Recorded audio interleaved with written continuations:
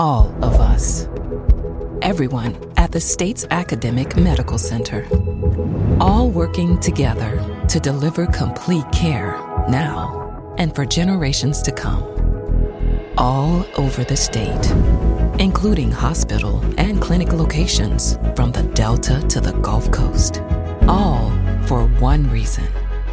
You, the University of Mississippi Medical Center. All for your health. This podcast is a local production of Mississippi Public Broadcasting and depends on the support of listeners like you. If you can, please donate today at mpbonline.org. And thanks.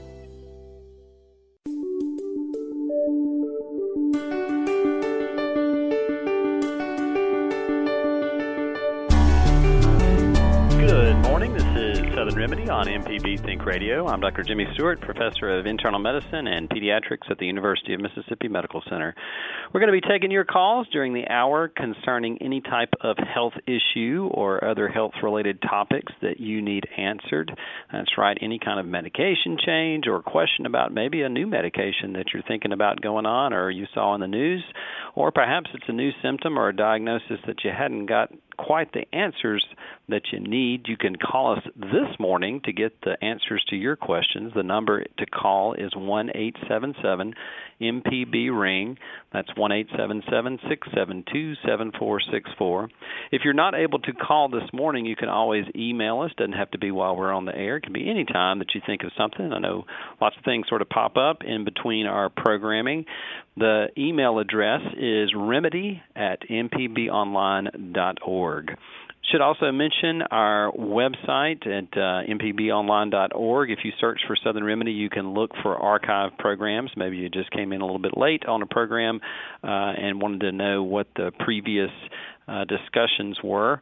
You can do that, or you can subscribe to our podcast. And if you'll just search for Southern Remedy on MPB Online, you can subscribe to that.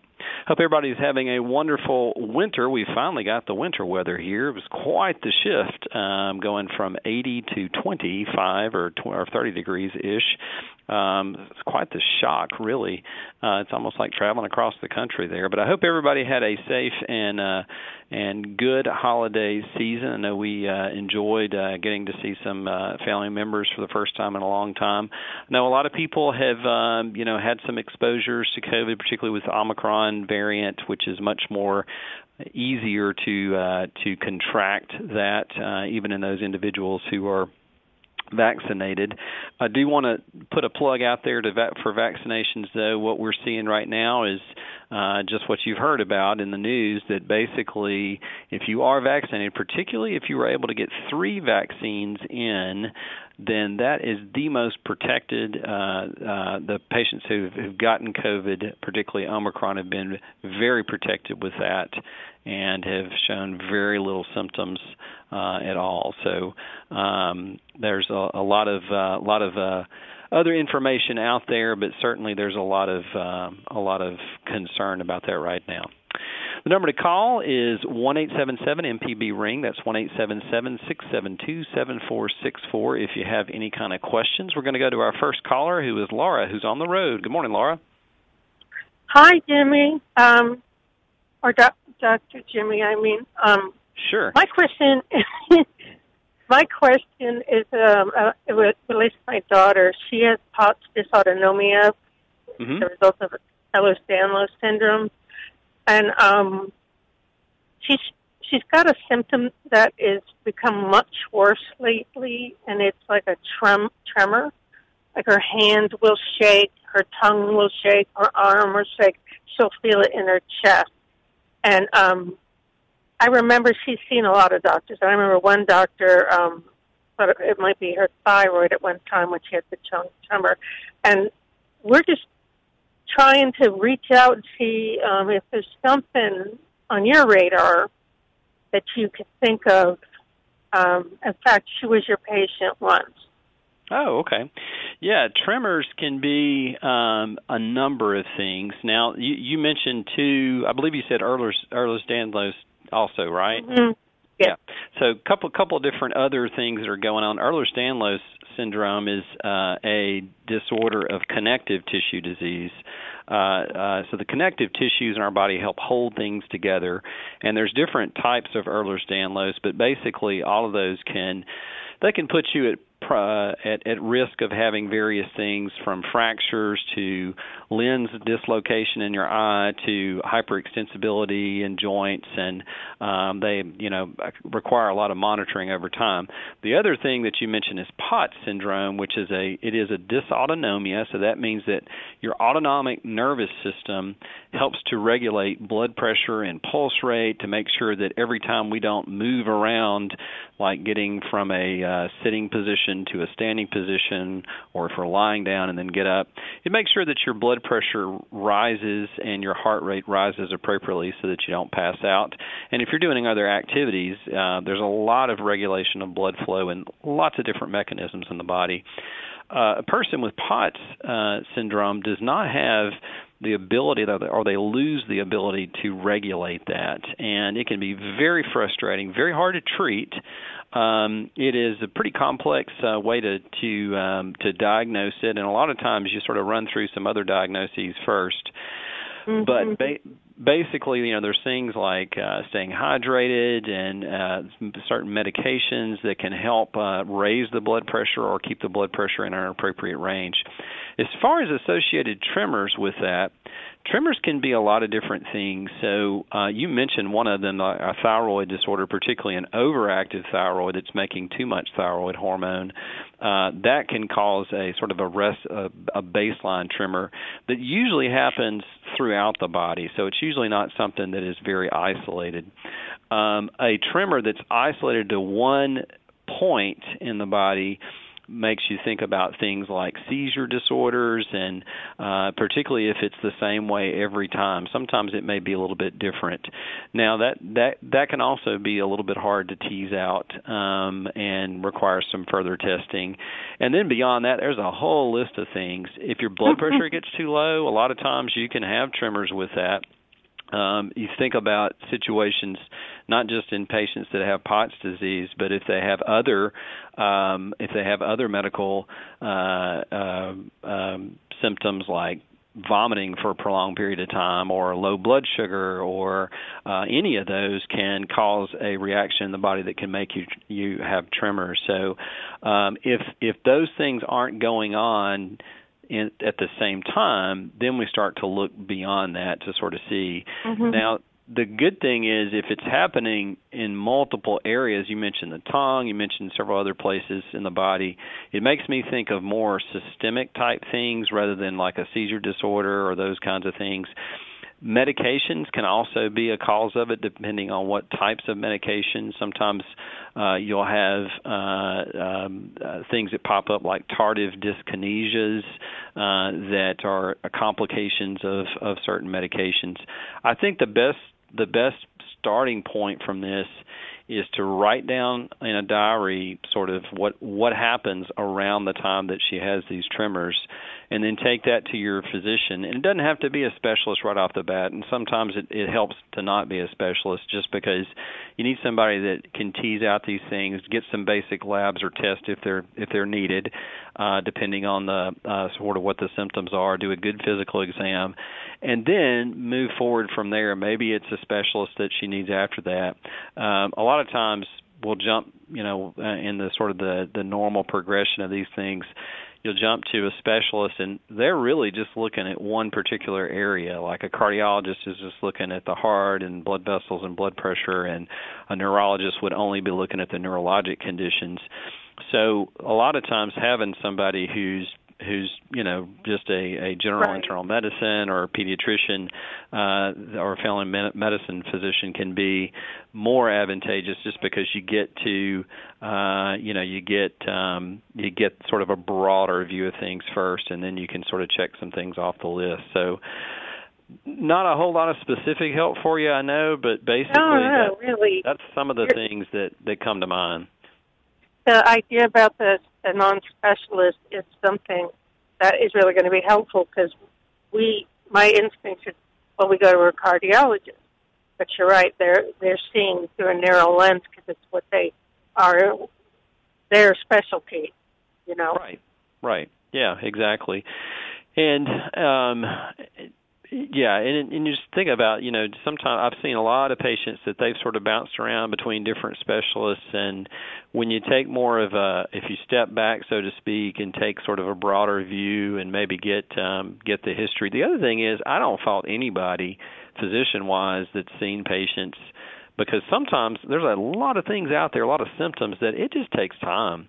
And it's frustrating for the patient and their family, and it's also frustrating for the physician. But some of these take, just a little bit of time to see patterns and see associations of things, or see a difference in the physical exam before you get to a diagnosis. But I would start there with a generalized physician and see where you can go from there.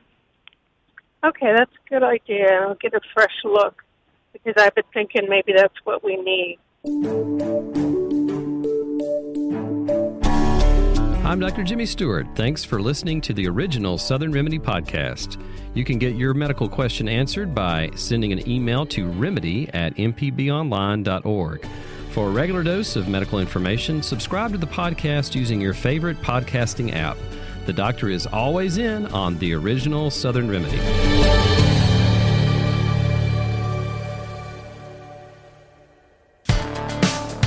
I'm Coach Charlie Melton, and I want to help steer you in the right direction. If you need coaching on fixing up your automobile, listen to our podcast, AutoCorrect, found on all podcasting platforms. This is an MPB Think Radio podcast.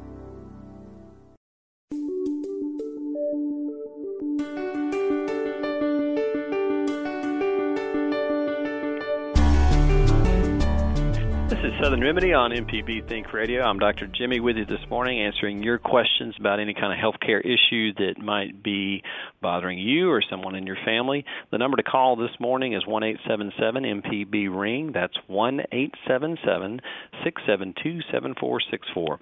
Let's go to Kevin in Biloxi. Good morning, Kevin. Hey, doctor. Got a question about essential tremor disorder. Sure. My osteopath, because I went to him after noticing the shaking in my hand and my chest, and I went to him and he diagnosed it as essential tremor disorder. Now my question is, he put me on gabapentin, which he upped my gabapentin from 650 to 1,300 milligrams a day. Now, I think it's getting worse. Is this just something I'm going to have to live with? Well, if it's getting worse, essential tremor, it's one of the most common tremors in adults, and it usually involves the hands, and it's brought on by your when you have any kind of movement in your arms, or if you're holding your arm out against gravity. It is slowly progressive. It's usually not quickly progressive, though, and it can affect the head, the voice, and uncommonly the legs. So there's a number of things that you can do. Gabapentin is one. That is a medication that's used. It was originally used as a seizure medication, and then it was also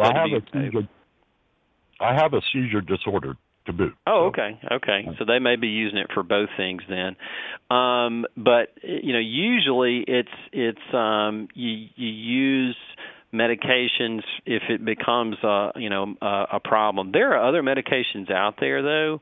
Gabapentin is actually not one of the first line, but they, like you said, they may be using that for two different purposes, with the seizure disorder and with the tremor.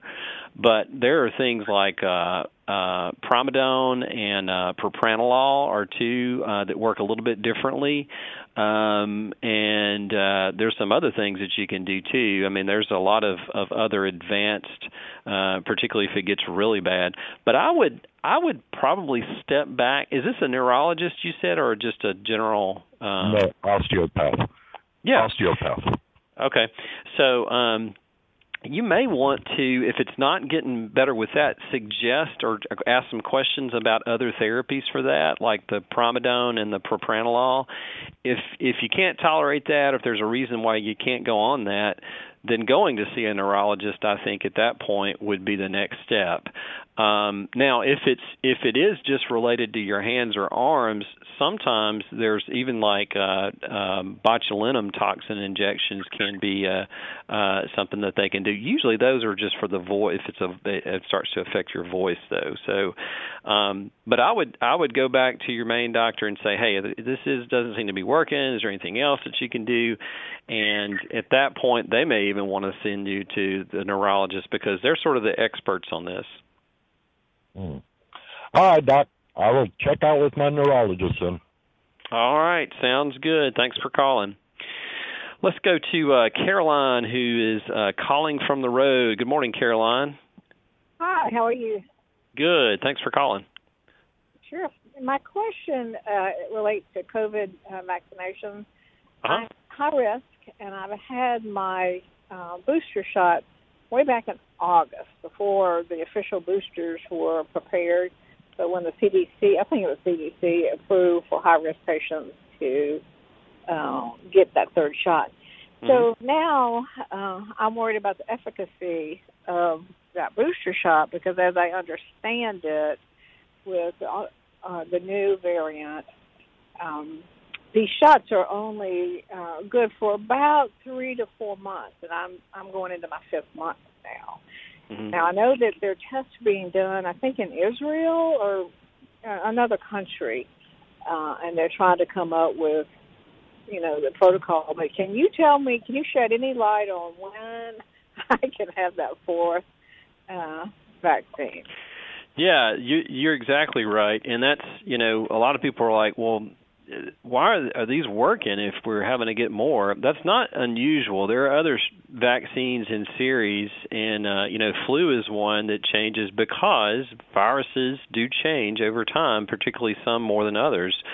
So it's not that surprising, particularly if you understand how coronaviruses work and how they, if you look at the past 20 or 30 years in the history of them, they do change over time. So the answer to your question, though, is we don't know quite yet. You're right. In Israel, they are looking at a 4th dose of either Pfizer or Moderna. I can't remember which one. I think it's Pfizer there. But they're looking at the efficacy of that. And unfortunately, that you're right, it does change. And we knew that those who were vaccinated against the Delta variant was very effective. Unfortunately, Omicron is twice as easy to get as Delta was. Delta was twice as easy to get as the first Alpha and Beta variants. Thankfully, there's a 70% less chance of being hospitalized, particularly if you are vaccinated, so with the 3 doses. So right now, I don't have any a timeline for this. I think that study, and that's not the only study looking at a 4th dose. They're looking at this in a couple other places. I've seen a couple other ones. I just can't not bringing it up in my mind right now. But right. But I would try to stay as safe as possible. I hope and predict, and I have to beware with predictions, that this is going to be a very quick wave of 2 to 4 weeks. So if you can hunker down and try to stay as safe as possible during that time, I'm hoping this is going to be a very quick one that doesn't cause as much problems as our last one did. But because it's so infectious, even that 30% that are going to be hospitalized, that's going to cause a strain on the healthcare system. We've already seen an increase in our admissions here by at least 40% in the last few weeks. So, well, I worked in healthcare for 40 years, and not as a clinician, and so I followed these things. And my concern is I'm retired, and I have a little customer service job just to kind of, ease the cash crunch. And given the fact that I'm now into the 5th month, and I understand about how this is not as serious in terms of the, hospitalization and death rate, but the infection rate is just outrageous. Should I just go ahead and take a leave for a few weeks and say, let me just stay home? Yeah, if you have that option, that might be something to consider. I think if you do want to continue working, I would wear a mask, and I would wear one that's a lot more form-fitting, like an N95 or a KN95. And make sure that you don't have any gaps around your face. If you can physically distance in doing your job, that would be another thing. Make sure there's good air in the building. But if you can't do all that, that is something to consider, at least in the short term. I know there's a lot of people out there, like we have had a huge impact on work and on the ability of people to continue doing what they need to do for themselves and their families. So it's certainly a big impact. But yeah, you may want to, if you have that option, that might be something at least for a couple of weeks, and then once this thing sort of blows through, maybe go back to doing that. When is it going to hit Mississippi?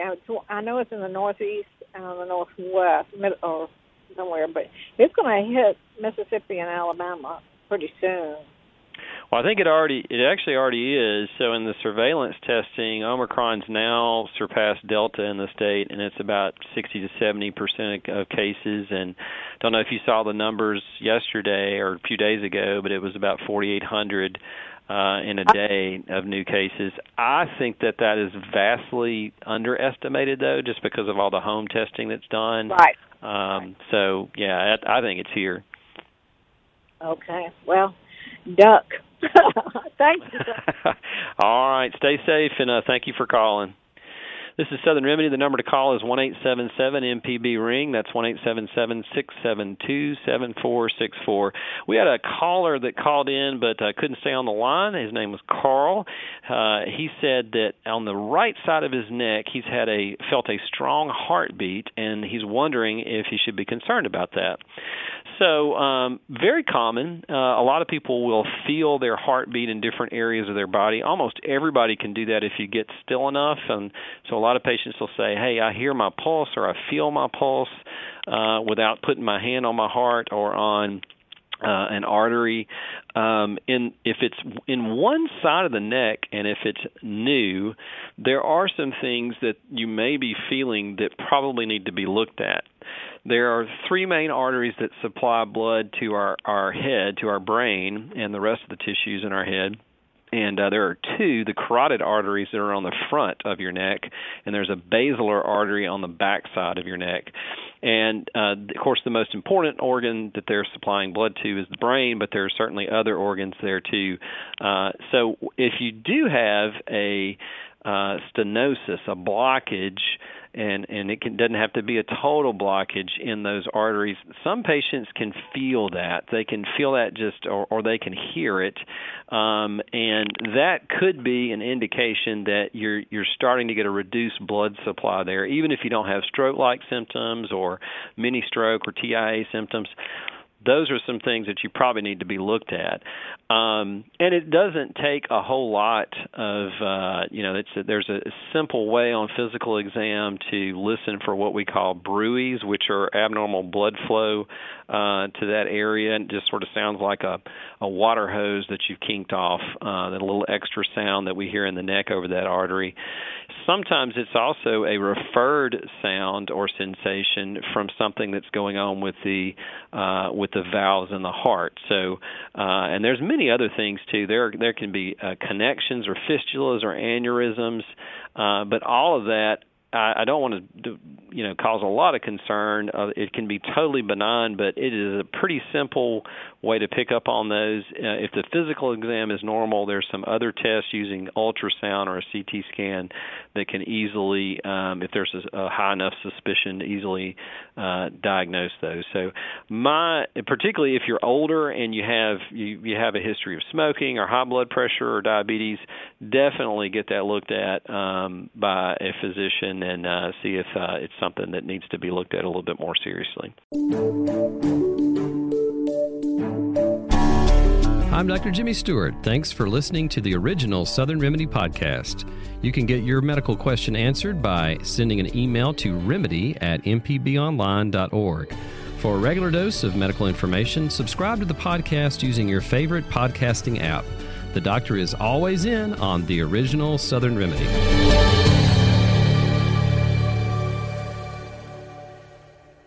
Join us each week for Everyday Tech on MPB Think Radio. We have an IT expert, a computer repair ace, and we troubleshoot your problems on the phones as well. Everyday Tech, Wednesdays at 10 on MPB Think Radio. Download the podcast now or listen on YouTube on the MPB Think Radio channel. This is an MPB Think Radio podcast.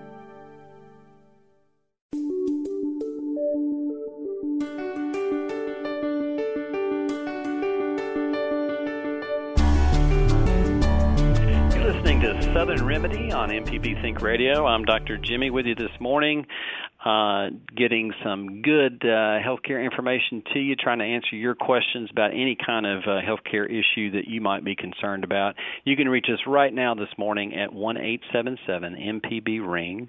That's 1-877-672-7464. We're going to go to Sue from Beaumont. Good morning, Sue. How are you this morning? Oh, I'm good.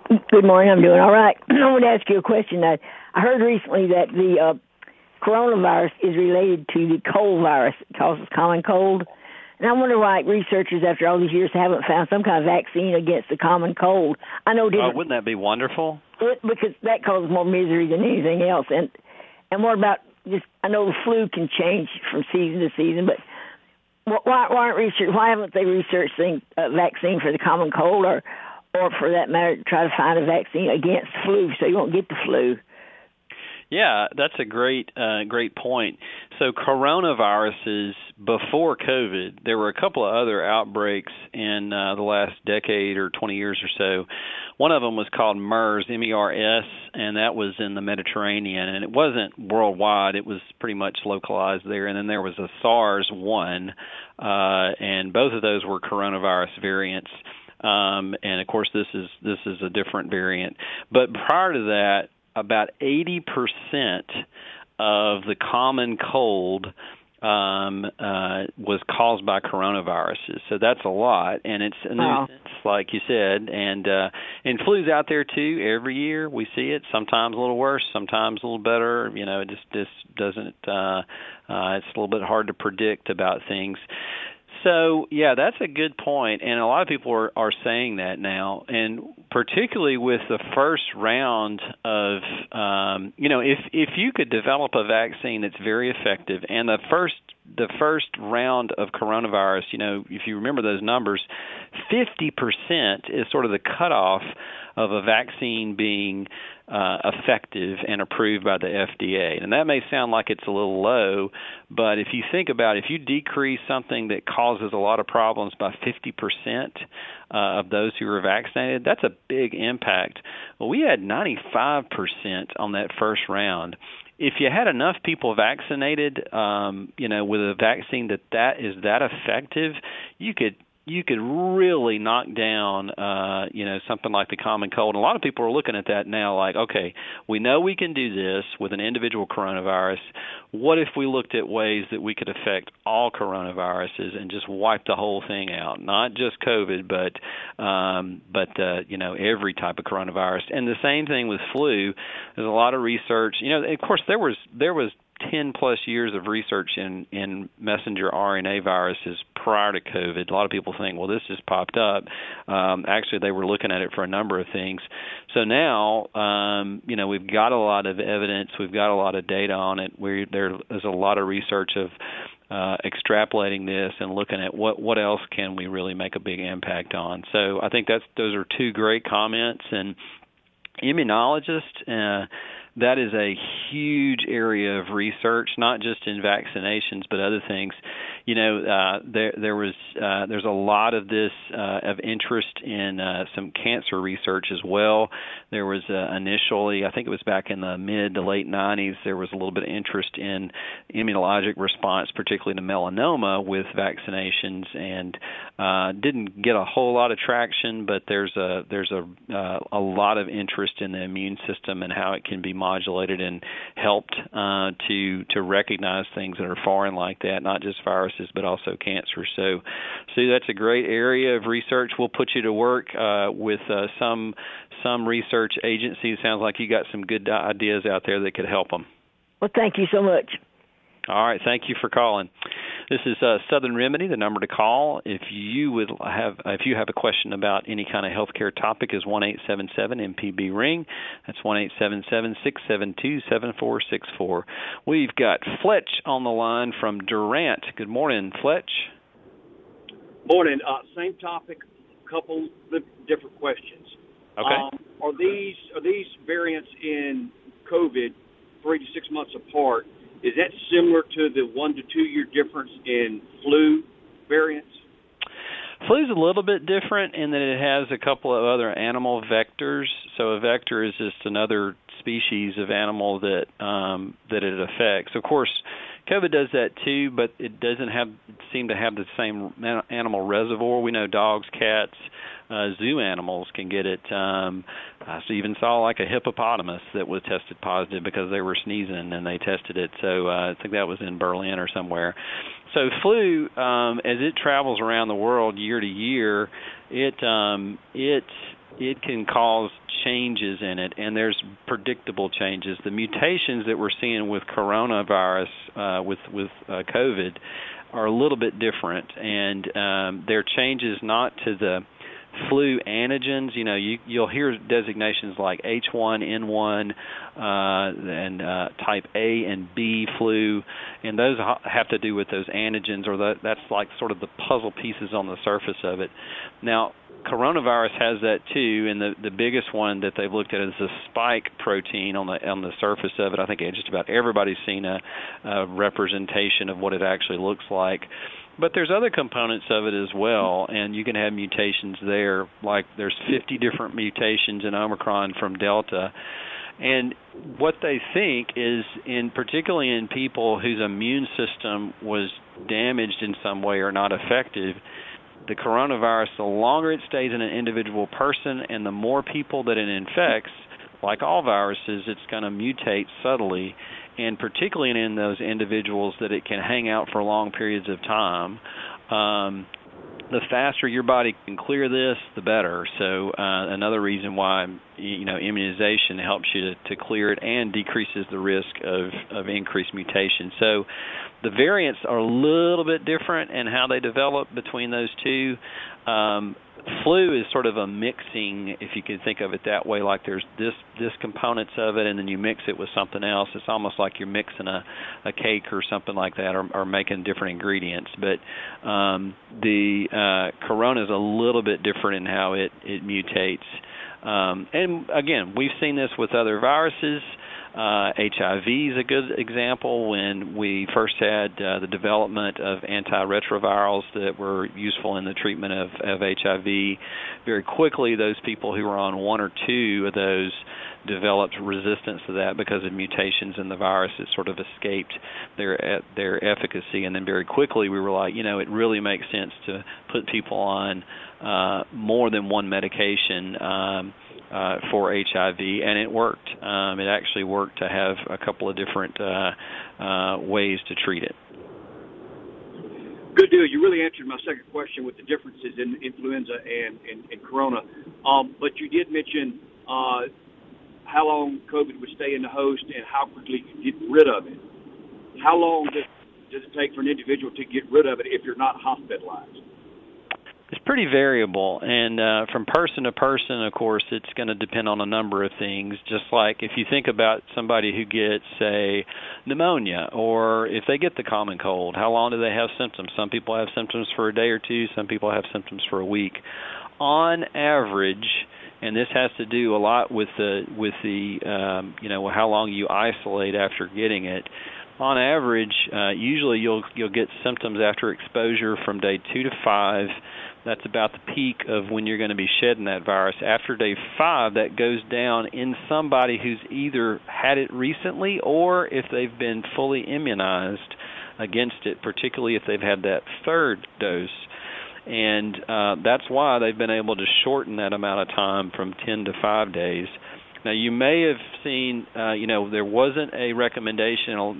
There's a lot of consternation about this with a lot of people. They said, well, what about, an antigen testing? An antigen is going to test for not really super specific like the PCR testing, but the pieces of the virus that you can still detect in the nasopharyngeal passages. And if that is negative at day 5, you can go back into your, the workplace. You may still want to be careful. They are recommending a close-fitting mask so that you don't infect somebody else. But if you're still positive with that, then you may want to go the full 10 days.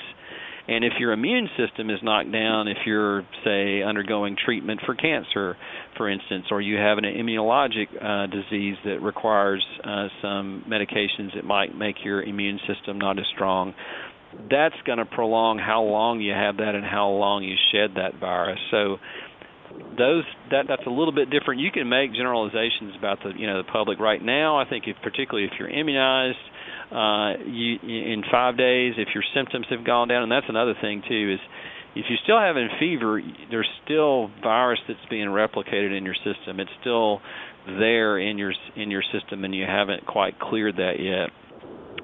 That's just evidence that it's there. And then symptoms. If you're coughing your head off and it's not getting any better, that's going to increase the amount of time that you're going to be able to spread it to somebody else. Awesome. Thanks so much. Appreciate it. Sure. Thank you for calling. This is Southern Remedy. The number to call is 1-877-MPB-RING. That's 1-877-672-7464. We're going to go to Jay from Macomb, who's been patiently holding. Good morning, Jay. Good morning. Can you hear me? I can. Go ahead. Good.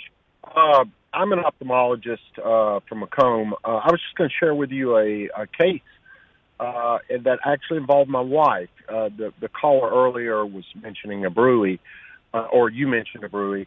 My wife, so one day when I was in med school, we get our stethoscopes, and I'm listening to everything. I'm listening to my dog. I'm listening to everybody's car. Yeah. And I hear what I think is a brewery on my wife. And I'm like going, ooh, I've never heard of a brewery before, but that sounds like a brewery. But being a young med student, I don't know anything, so didn't really pay much attention to it. Until one day, I'm in residency, and my wife comes home, first day of law school, and she goes, is this normal? And she occludes her external jugular, and a golf ball swells up on her neck. Wow. And I'm like, oh, my gosh, no, that's not normal. And I listen, and definitely a brewery. I'm like, okay, that's a brewery.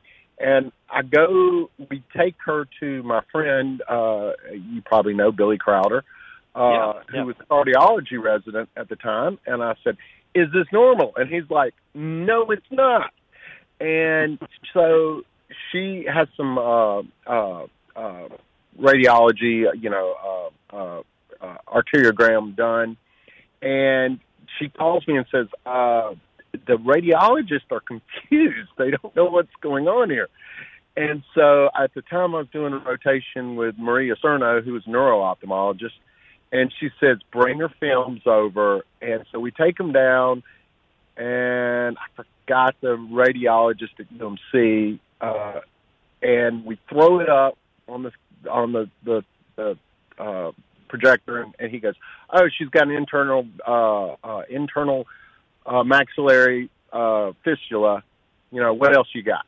And so she ends up getting it coiled, and she had AVM, no history of trauma, just happened, and she got coiled, and been fine ever since, but it was just a weird situation. Just wanted to share that with you. It is interesting, like how things present, and sometimes without any symptoms. And of course, I've had similar interactions, with students and residents, and myself, where you just run into people, and you're sort of trying to build up your skill set about what you can do. Right. And those AVMs, for those, so we're talking a lot of doctor talk back and forth here, but an AVM is an arteriovenous connection. So it's when an artery and a vein connect abnormally. and they can it can cause a lot of problems with blood clots, a lot of problems with if it bursts. But I am glad that you noticed that and that you pursued that. That was awesome. So that and it just a weird finding like that. I've never heard of somebody do that maneuver though on the spot, and I bet that was a little disconcerting. Oh my gosh, it was like golf ball, and I was like, "Oh no, it's not normal. Don't do that anymore, please." Very scary. Well, thank you, Jay. We appreciate your call, and just another indicator that if there's something that's going on like that, don't just write it off as a neat thing to do as a bar trick. You need to get it looked at. Also, thank you so much for your information on COVID, and that's very pertinent and very. We know that getting vaccines, you got to do it. It's making things so much better for everybody. Absolutely. Thank you, Jay. Thank you. Take care. I'm Dr. Jimmy Stewart. Thanks for listening to the original Southern Remedy podcast. You can get your medical question answered by sending an email to remedy@mpbonline.org. For a regular dose of medical information, subscribe to the podcast using your favorite podcasting app. The doctor is always in on the original Southern Remedy.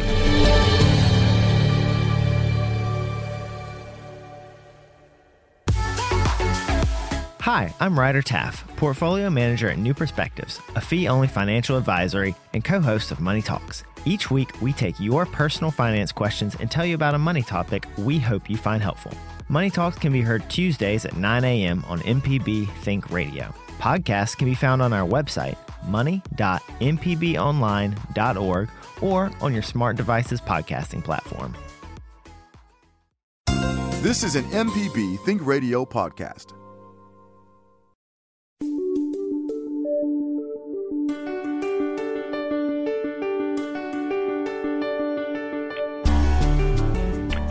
Southern Remedy on MPB Think Radio. Dr. Jimmy with you this morning, answering your questions and taking your calls about any kind of healthcare topic that you might have. If you're not able to call in today, then please send us an email. That email address is remedy@mpbonline.org. We do try to respond to those individually, but also, if you give us permission, we like to share those with our larger audience. They're always great questions, and if you think you're the only person with an individual question out there and nobody else has what you have, you'd be surprised. There's lots of people out there that you might help by sharing those questions. Not only will you get the answer that you need, but you may help somebody else get that answer as well. We're going to go, one thing I should mention, so I thought this was hilarious. So our producer, Kevin Farrell, mentioned that we're talking about bruies, which are abnormal sounds over arteries, and he said, we know about a brewski, but we don't know what a brewie is. So I thought that was hilarious. And it's spelled, for any of those of you who are curious, if you want to, you can Google this and actually hear it on YouTube. There's lots of different recordings of stethoscope. It's B-R-U-I-T. B-R-U-I-T. So there you have it. Let's go to Mikey from Mobile, who's been patiently holding. Good morning, Mikey. Oh, no, I haven't been all that patient, Scott. But I'm calling to say, what bravery that last caller and his wife, both. I mean, a med student and a law student, he better watch out. But the transparency and the information that was transmitted to the rest of us out here who are not people who are in training for those professions, who do not have those backgrounds. And then, you're explaining it in non-doctor, translating the doctorese to the rest of us is, I don't know, there's no value we can put on it. Thank you. Oh, I appreciate that, Mikey. And, it's, we try to tell, you think that certainly there's I had a lot of good teachers, and a lot of physician teachers and PhD teachers along the way. But patients always teach us the best things. If we listen to our patients, if we really look and see what's going on with them, they're the ones who do it. And on this program, I think it's all of our callers certainly teach us. So we appreciate that, Mikey, and thank you for calling in. We're going to go to our last caller of the hour, who is Jerry from Pearl. Good morning, Jerry. Good morning. I've got some great news. I guess you can tell the sarcasm in my voice. Okay. What is it, Jerry? Sitting in the doctor's waiting room, I looked at Yahoo News, and apparently there's a new variant that has emerged in France. Uh-oh. Well, there you have it. So everybody, wear your mask, get your shots, please. It's only going to work if we all work on it. Yeah, that's a good thing to say. I wish I've been looking historically at how we as a nation have addressed different things over time, and it's interesting. Sometimes you find the exact same pushback over issues. Certainly, like with the initial influenza pandemic that happened right around 1918. But even before that, there were a lot of issues with smallpox and yellow fever, and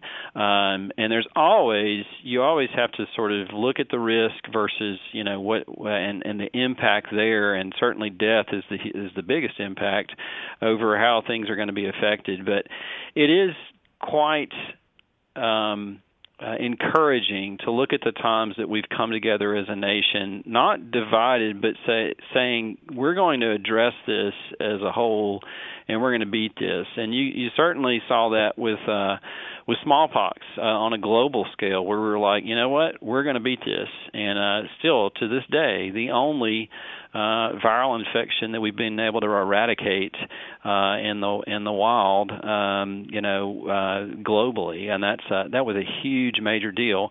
And I'm not saying we're going to be able to do that for everything. There's probably still going to be at every point in time something that comes up that we can fight, but. You're right. I would like to see us have more of a really well thought out, and even beyond that a plan, but even beyond that a way that we can come together and really stand side by side and say, you know what, we're gonna beat this no matter what. I hope so.